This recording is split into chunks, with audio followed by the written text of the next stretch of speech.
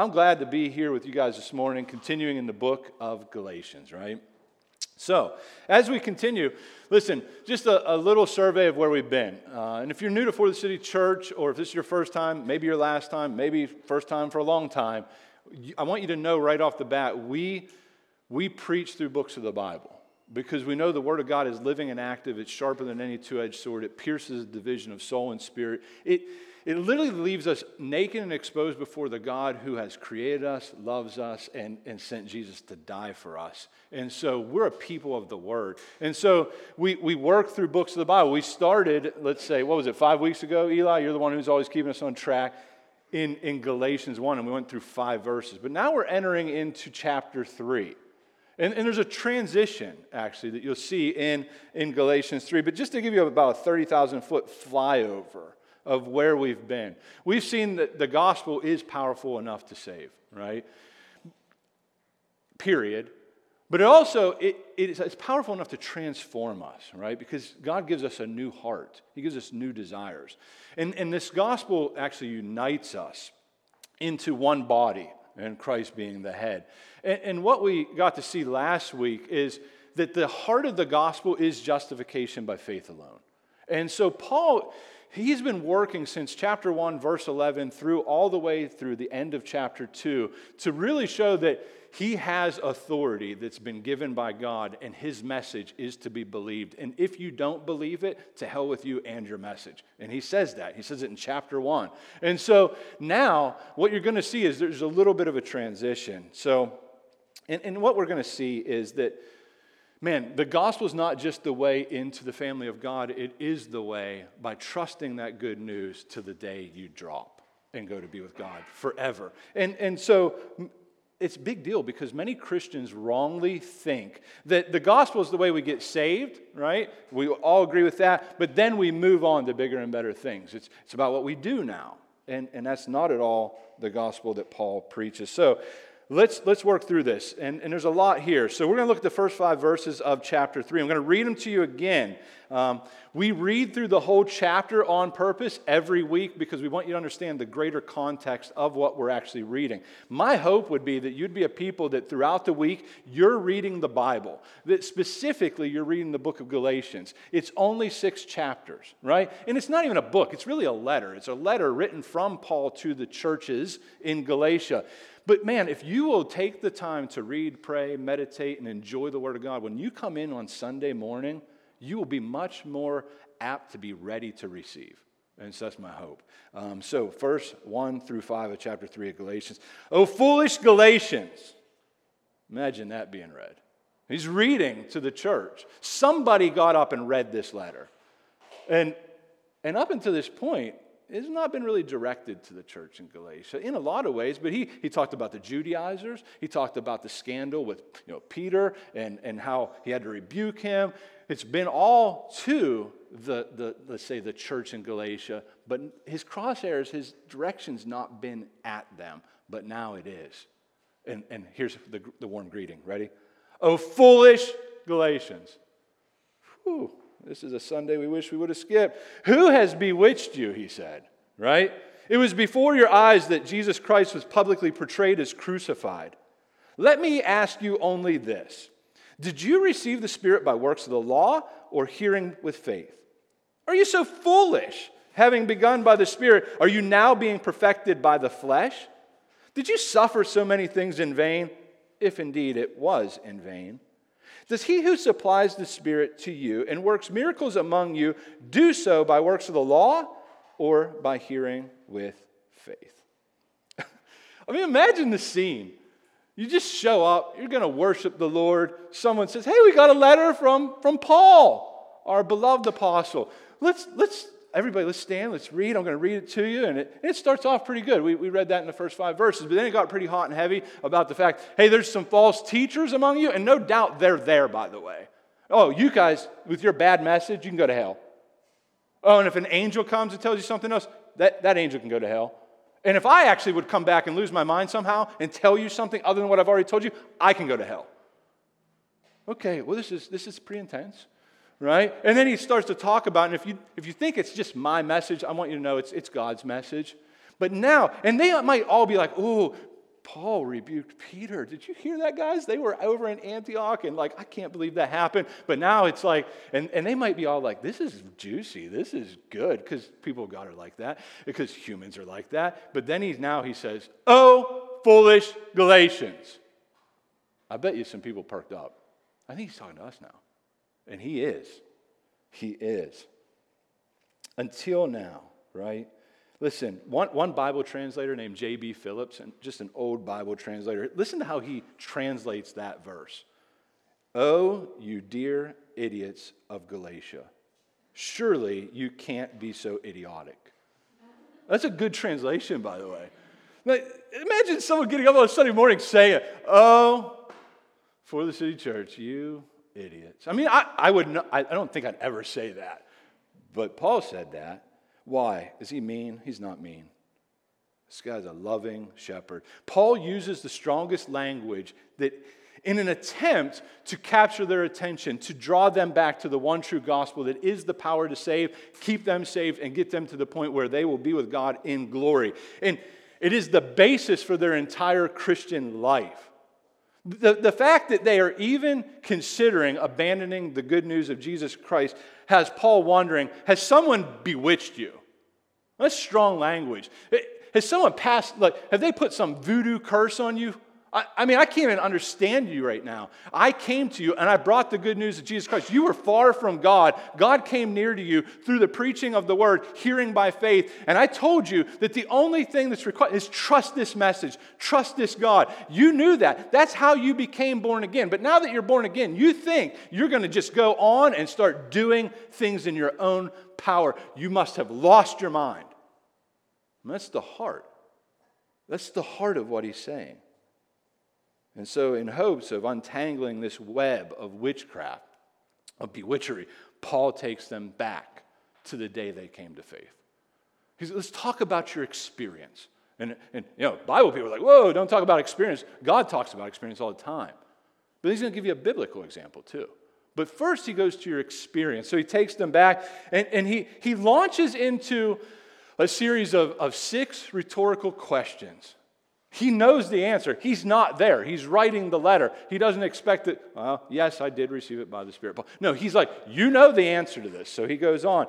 And to jolt their thinking back to the day that they came to faith. And that really is what he's doing.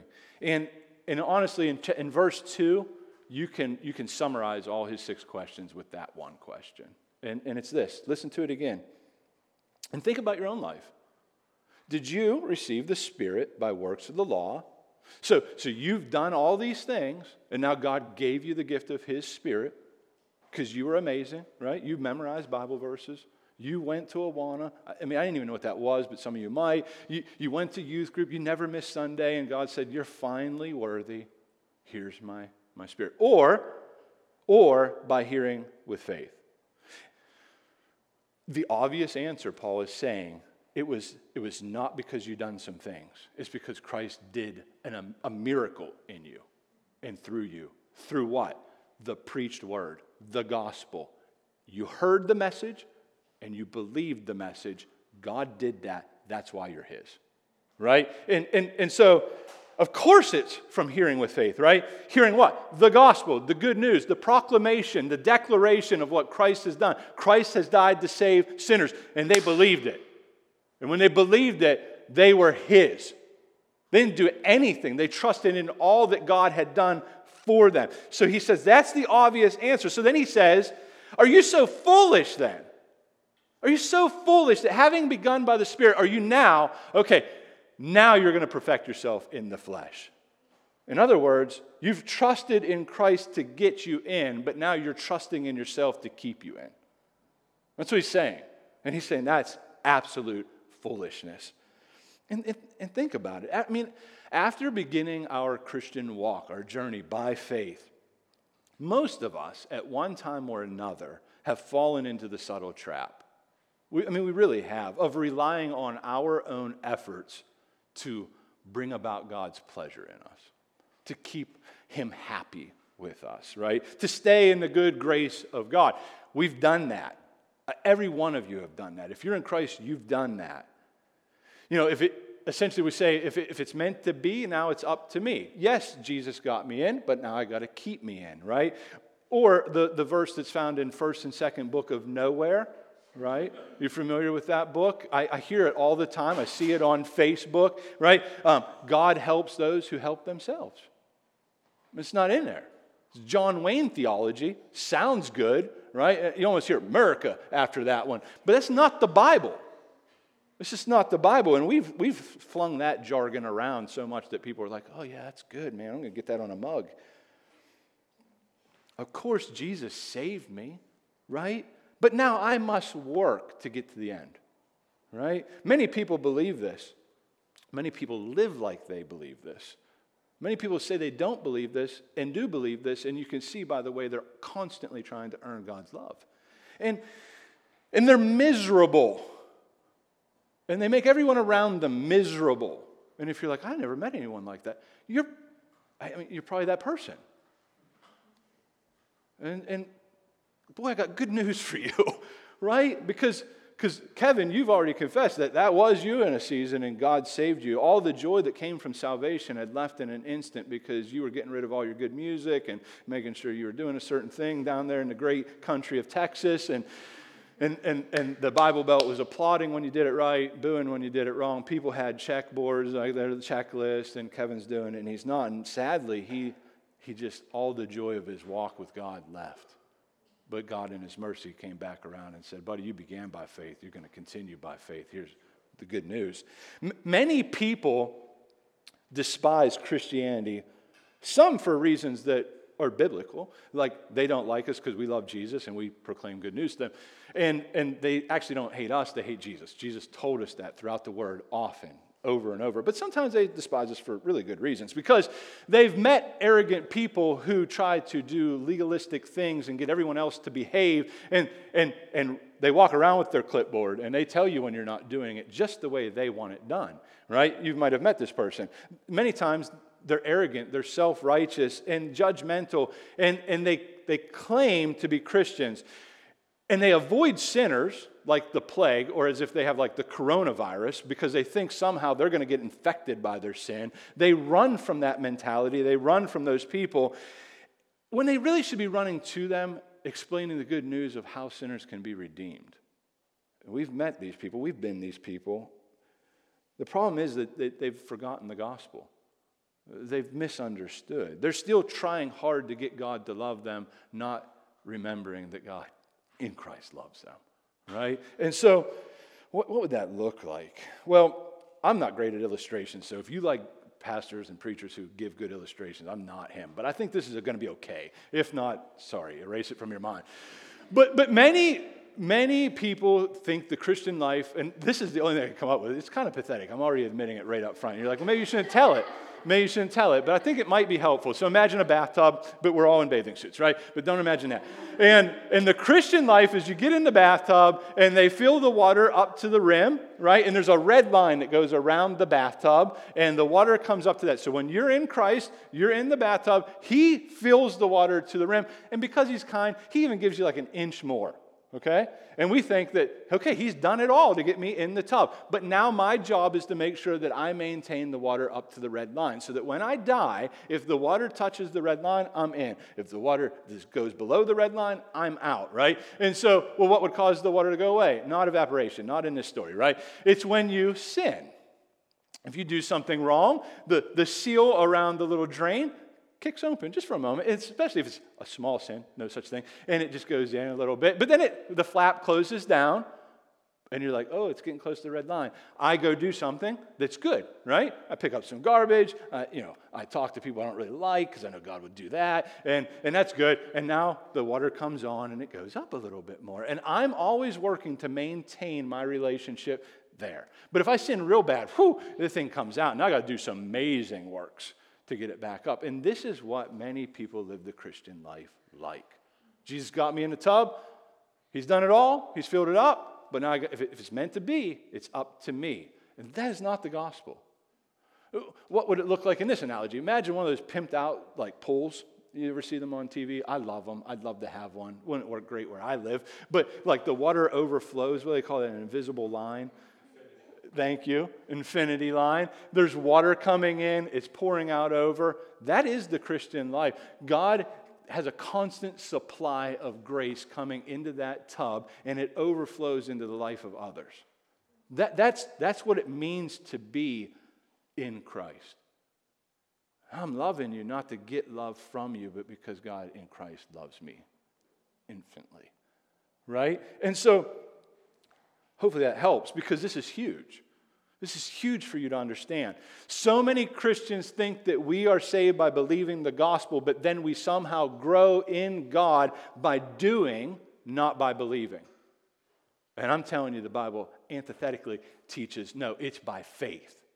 It's by faith you're saved. It's by faith that you will grow in Christ. And it starts with faith, it's maintained by faith, and it ends with faith, right? We do not begin by faith and then grow by works.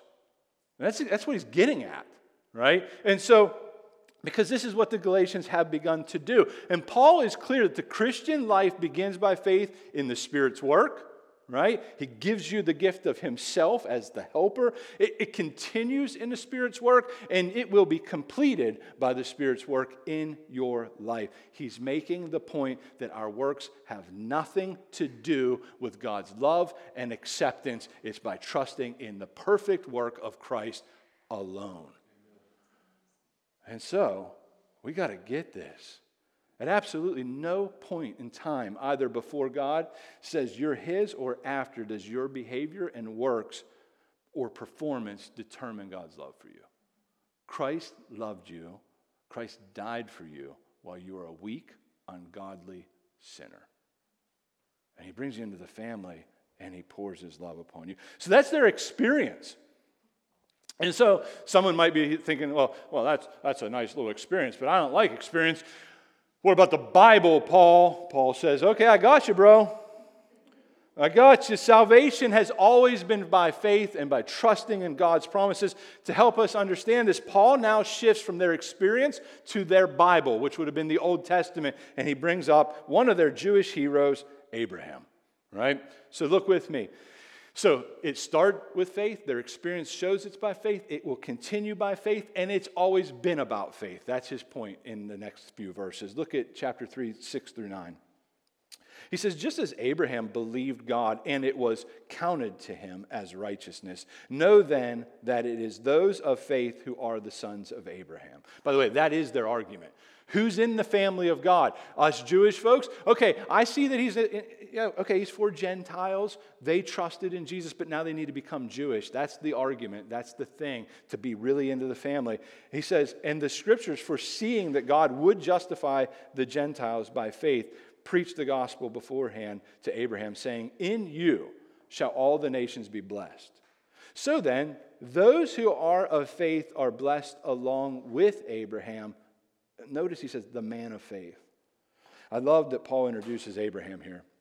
Because no doubt the false teachers, the Judaizers that were infiltrating that church used Abraham over and over to try to drive home their point. And what was their point? Essentially, if the Abrahamic covenant, if Abraham, who was Abram, a Gentile at one time, was declared righteous, you have to almost imagine this is what they're saying, and made a Jew, if that happened by circumcision, then surely the Galatians have to be circumcised to be a people of God. That is their argument. They have to do some works of the law to be in the family, because that was always the sign. That was always the sign. So you guys ready to travel in time? Let's go about 4,000 years back from now, from right this moment, right? Because that's what Paul does. It would have been 2,000 for him, but 4,000 for us. Abraham's story really turns interesting right from the get-go. It starts in Genesis 11, but it really peaks in Genesis 12. And listen to what he says, and that's right out the gate.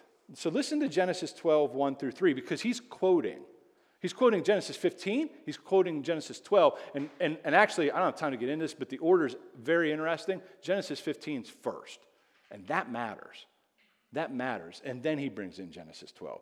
And here's why. So listen to Genesis 12, 1 through 3. He says, the Lord has said to Abram, leave your country, your people, and your father's household, and go to the land that I will show you. I will make you into a great nation, and I will bless you. I will make your name great, and you will be a blessing. I will bless those who bless you, and whoever curses you, I will curse. And all peoples on earth will be blessed through you. So, God calls Abraham, right? He calls him out of Haran, right? And he tells him to go to a land that he will show him. And so Abraham, by the way, this is a pagan dude. There was no such thing as Jewish people at this stage of the game, right? Yet God graciously came to him, and he made 3 promises, if you were listening in that text. And keep in mind, Abram, at that time, he would later have his name changed to Abraham, did nothing to deserve or gain any value to get these promises. And what were the promises? Promise of land of his own, right? The promise to be made into a great nation, and the promise of blessing. Okay? This is important because it really points to the Abrahamic covenant. Don't have time to get into that either. But that was established in chapter 15. It was ratified or made official in chapter 17. But what makes Abraham really special in this text is that he believed God. He believed. And that belief was counted as righteousness. Why does that matter? Because they're pointing to Abraham saying, well, what about Abraham? But here's the deal. Abraham was counted righteous about 14 years before he would be circumcised. He was counted righteous about 430 years before the actual Mosaic law would even come into be. And so if they're saying circumcision and the actual Mosaic law matter, then he's saying, well, you got a real problem then. Because Abraham was justified by faith. And that's his point. By the way, this dude was no doubt a beast. When I say beast, I mean in faith, right? Like all the Jewish little children would have definitely had like little action figures of Abraham, right? They would have had trading cards of Abraham. If VeggieTales was a real thing, they would have had tons of episodes about Abraham. And they would have loved him, and they would have cheered for him, and they would want to grow up and be like this man. What's the problem? Well, there's no problem with that, but the problem is the Judaizers did not realize that Abraham was justified by faith. Not what he did. Not what he did, but what he believed. While still a Gentile, Abraham was declared righteous in God's eyes. Therefore, circumcision, the works of the law, none of those things can have any part in being declared righteous. It's by faith alone. And this is a death blow to the false teachers in Galatia. It's literally a death blow. Abraham, the man of faith, was not justified on the basis of his obedience to God. That was a fruit of believing in God. That was a fruit. Obedience is a fruit of faith. Right? And so we see that, and so he's declared righteous. His righteousness did not come by working for God, but by believing in God. The same is true for the Galatians, the same is true for us, the same is true for everyone. It's the only way to please God is faith. That's it. Hebrews 11, 1 and 6. By the way, since faith's so important, we better understand what is faith. Because lots of people misunderstand what faith truly is. So Hebrews 11, 1 and 6 is probably your best text to look at. You know why? Because it says, now faith is. Well, that's a good place to look in the Bible for a definition of faith. And it says, it's what? The assurance of things hoped for. That's believing promises. The conviction of things not seen. I've not seen God, but I believe, right? And then he says, and without faith it is impossible to please him. Why? For whoever would draw near to God must believe what? 2 things, that he exists and that he rewards those who seek him. To say that differently, it's to believe in God is to believe that he does exist and that he's good. That's faith. It's faith. If you believe that today in Christ, even if it's the smallest minute thing, that you have faith. It might be the small as a mustard seed. Well, that's sufficient. Warning, if you're not careful though, you can make faith a work. Man, have I met these folks. I might have even been this guy. That's a huge problem because if you make faith a work, you'll boast in your faith, not in your God. That's a real problem, right? Because Abraham, newsflash, did not always live a perfect life.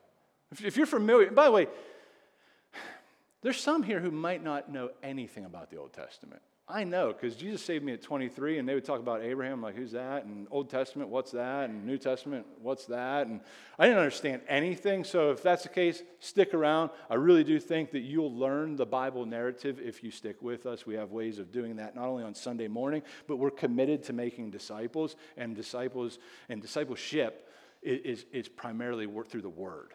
Right? So we want to see spiritual formation be brought out because you're engaging God through His Word, learning who He is and understanding who He says you are in light of the truth of the gospel. So hang in there. But I can't teach about 4,000 years of history to make sure you understand it. But I want to make sure that you do understand faith is not a work. And so how do I do that? Well, Abraham was not always a good dude, right? He did not live out his faith perfectly. His obedience was not perfect. His trust in God wavered throughout, but yet his faith was never stamped out. Never. I mean, Abraham's life reminds us what real faith actually looks like, which is imperfect, by the way. It's imperfect. You're not saved because you have perfect faith. You're saved because you have an imperfect faith in a perfect God. And His name is Christ, right? And so he questioned God about His promises. We saw that in Genesis 15, if you were to look. He lied about his wife, Sarah, right? Essentially, what did he do? He tried to pimp her out, right? Is that okay to say? I couldn't think of a better word on the fly. He did. He's entering in. He's like, this is my sister. Yeah, go ahead, enjoy, right? But before you start feeling bad, like, oh, poor Sarah, she did the same thing. She tried to pimp out her maid and did, right? Hagar. Like, you can have her, and maybe we'll get this whole thing rolling, because we don't have any children yet, and, well, I don't know if you've looked around, but we're kind of old. So they didn't trust God in so many circumstances. I mean, what a nightmare. You don't see that on VeggieTales. You just don't. What a train wreck of a family. I mean, I thought Focus on the Family would not probably recommend that you would measure your family by those circumstances. Like, hey, be like Abraham when he did this. No, they highlight some other things. I mean, right? I mean, I'm sure he was a nice guy, but still. You might be thinking, I feel pretty good about myself. I've not done that at all. Well, good, but you're still a sinner in need of grace just like me and everyone else. Abraham shows us that saving faith is in God's provision, not our performance. It's in His provision. God provides. I believe. I receive. That's the Christian life. Tim Keller says it this way. He says, it's not the strength of your faith, but the object of your faith that actually saves you. Strong faith in a weak branch, if you're hanging from a tree, I believe it's going to hold me, is fatally inferior to weak faith in a strong branch. Right? That's what our life looks like. And so make no mistake about it, we're not saved by the amount of faith or the quality of our faith, but by the object of our faith. So if your faith is in Christ, even if it's the smallest mustard seed, that's sufficient. That's sufficient. And He'll continue to grow it, because faith does grow. The more we see God in His Word, the more we see Him show up in our lives, we recount His goodness, the more our trust in this great God should grow. And there'll be moments where it goes down, and you'll be like, oh, but He's just exercising, He's stretching you, and He's going to continue to come back around and supply more of Himself and continue to keep you in His good grip, right? And so thank God for that. How does your faith grow? A lot of ways. Primarily suffering is miracle grow for the Christian, even though we want to avoid it like the plague. But it's by looking to the cross. This is how your faith will grow.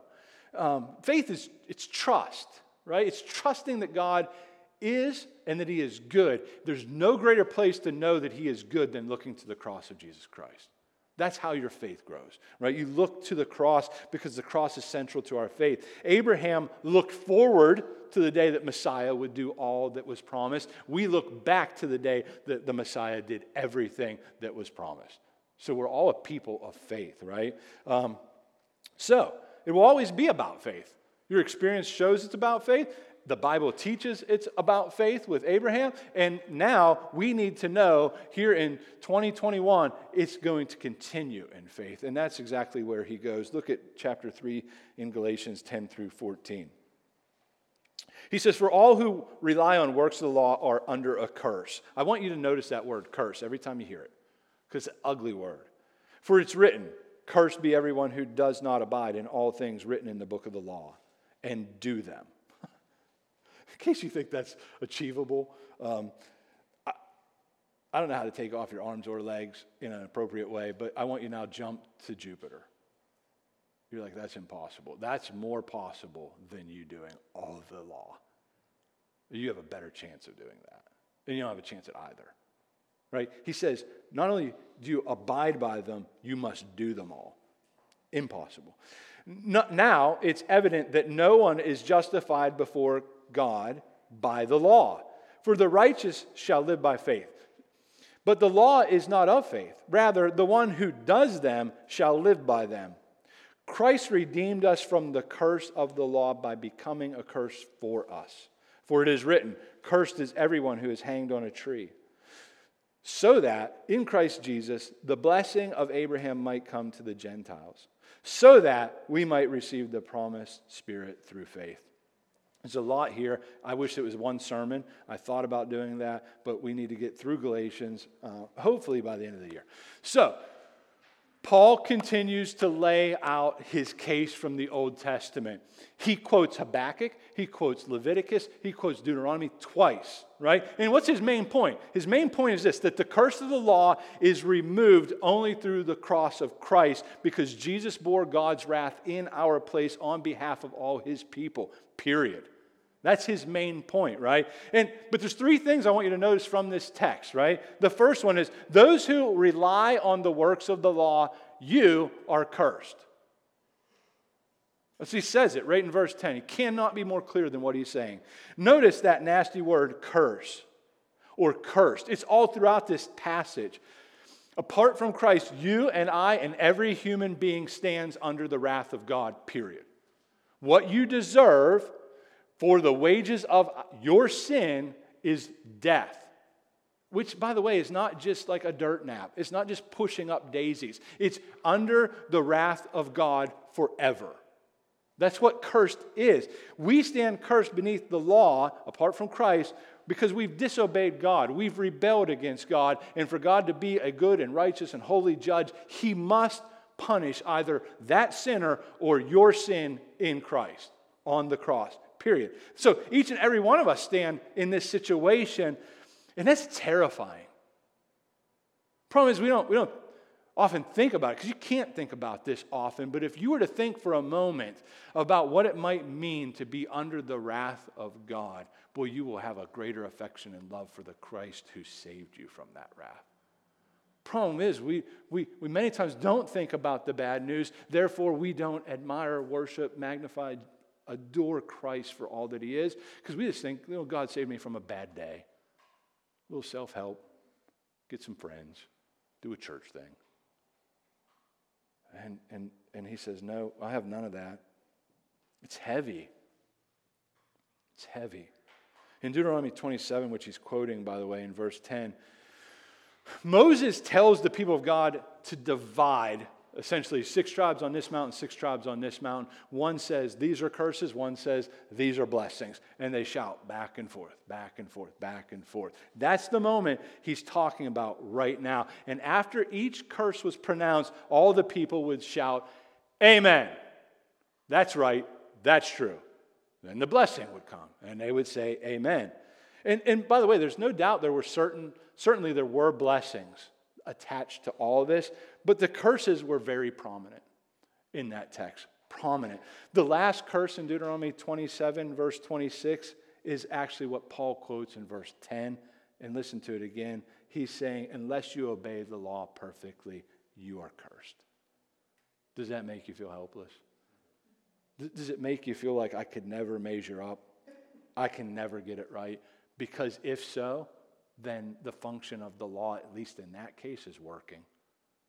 You ought to feel helpless in that moment because you are. You have no chance. That's one of the main functions of the law. Next week, lots to talk about there. Second point, though, within the Galatians text is that Jesus redeems us from the curse of the law. That's good news. It's really good news, right? So, if you're standing under the curse, why does he mention that? Because he wants you to feel helpless so that you'd understand you need grace. Gosh, I need grace. I can't do this. You're right. You can. I have. Believe me. Essentially, that's what's happening within the gospel. We're desperately in need of a Savior to deliver us from this cursed condemnation due to our rebellion that we deserve, and Jesus is that Savior. That's what Paul's saying. All the sin that you've ever committed or will commit today or in the future was essentially laid upon Jesus. And in that moment, you can see the beauty of the substitution, right? Jesus became the most heinous being in the sight of God in that moment. He was literally cursed and crushed by God on the cross. The substitutionary atonement, fancy word, but that's the heart of justification. You need to understand. Lots of Christians, lots of churches, especially those in let's say, teaching in seminaries, do not like this. They say it's divine child abuse. And I'm saying it's a glorious biblical truth. And if you remove it, you have zero hope. You have no hope. You remove substitutionary atonement, Jesus taking my curse, my place, so that I can receive blessing by faith alone, is the heart of the gospel. And so all our sins laid upon Jesus. And in that moment, he becomes cursed and under the judgment and the wrath of God. And so he's, in that moment, the most ugly and damnable, evil, wretched sinner ever. Why? Because it's our sin.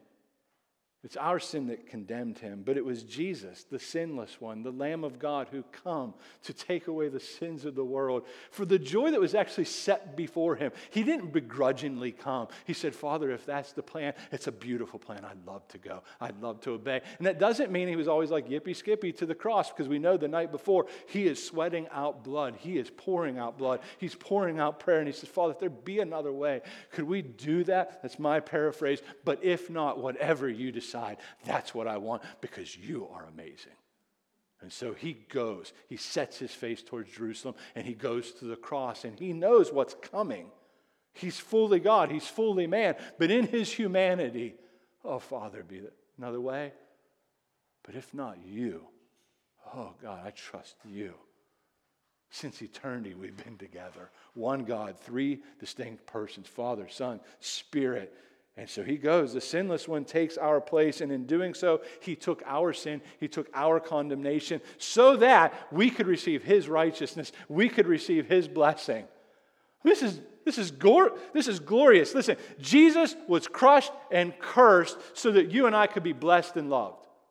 That's the point of the gospel. On the cross, Jesus revealed the love of God to us. Listen to what 1 John says. In this, the love of God was made manifest among us. What is it? What revealed it? What showed his great love? That God sent his only Son into the world. Why did he do that? So that we might live through him. Well, what is this love? In this is love. Not that we have loved God, but that he has loved us and sent his Son to be the propitiation for our sin. Fancy word. Probably haven't used it this week with your barista. Propitiation just means wrath absorber, wrath remover, the object of wrath, the one who absorbed all of God's wrath in your place for our sins. So the cross, man, Lord, make it huge in our heart and our mind. Help us to understand it. And every one of you, if you've been in church long enough, understand it at some level, but I want you to understand that God can reveal more of his goodness, more of his love. We don't move past this. We move deeper into it. And so God, Holy Spirit, help me understand the reality more. And as you do, your faith will grow. And so why? What's the purpose of that text in Galatians then? Why would God do this? Well, because you guys are awesome. Of course he would die. No. I'm sure you are awesome. But that's not what the text says. It's so that we would receive the blessing of the Holy Spirit through faith alone. Why? Because God makes a promise. He must keep it.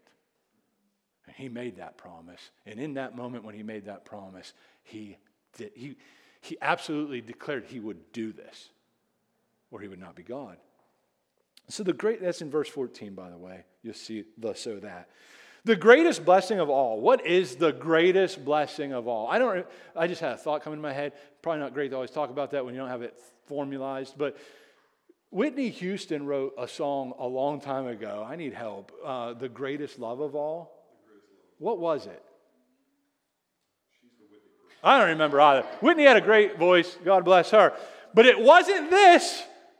And so it's not the greatest love of all. The greatest love of all is Christ dying for sinners. Why did he do that? What are the blessings? What is the Abrahamic blessing?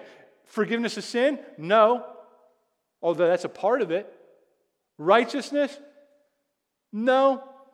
No, it's not that. What else do you love about what you receive? Friendship, love, all these things I want you to know are means to the greatest end. They're means. You're saying forgiveness of sins is means? Means. What's the end? What's the end? What's he say? What does he say? The greatest blessing in all the gospel is that you and I, by faith, get God. That's it. That's the greatest, that's the tip of the iceberg. That is the highest point on the mountain. And you might get a lot of other great things. I hear people all the time say, I can't wait to go see the Lord so I can see my cute little stuffy, fluffy dog that died 15 years ago. Well, you may or may not. C.S. Lewis says you would. I don't know. I don't have a big leg to stand on in the Bible. But who cares? Like I do. I love my dog. It's the silliest thing ever. You will not care about Fluffy when you're in the presence of God Almighty. And it's not that you won't enjoy seeing people you love and you miss. I have tons of people I love and I miss that I know are going to be with me in heaven when that day comes. But that is like just a sprinkle on the mountain of ice cream that is the gift of God. That is what you get. You get God. You get God. You're saying, where does it say that in the Bible? Look at 1 Peter 3:18.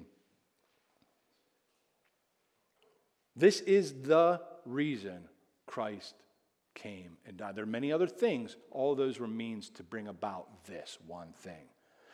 1 Peter 3:18 says, for Christ suffered once for sins, the righteous for the unrighteous. Once again, you see the substitution. Why? And I love that phrase, so that he might bring us to God. This is why. This is why. Being put to death in the flesh, but made alive in the spirit. God has lovingly worked out a way for you and I to have our relationship restored through the cross of Jesus Christ. That is the gospel. God has done everything necessary to make that happen for you and I to enjoy forgiveness, freedom, enjoyment of life with Him forever without condemnation and only blessing. By the way, I totally expect that happens as you have children in the service. So it's cool, right? I love that you're coloring. I hope you're having a great Sunday. Mom, don't worry about it. You might not have been, but like now you brought attention to it. But I remember when Jesse and I had Sarah in gatherings, and then that would happen, and everybody would go like this, and I'm like, oh, that's awkward. And they were like, I just don't know why we don't have kids here. And I'm like, I have an idea, and because you give all of us the death stare when a kid makes a peep, so blessings. It's cool. We're good. We love it because God loves kids, and we want to see the Lord bring many children through this generation to Himself. I'm just thrilled. Almost done. Hang in there. God has done everything necessary to bring us home to Himself. He is the greatest gift. You get God, no matter where you go, right? Because He's with you.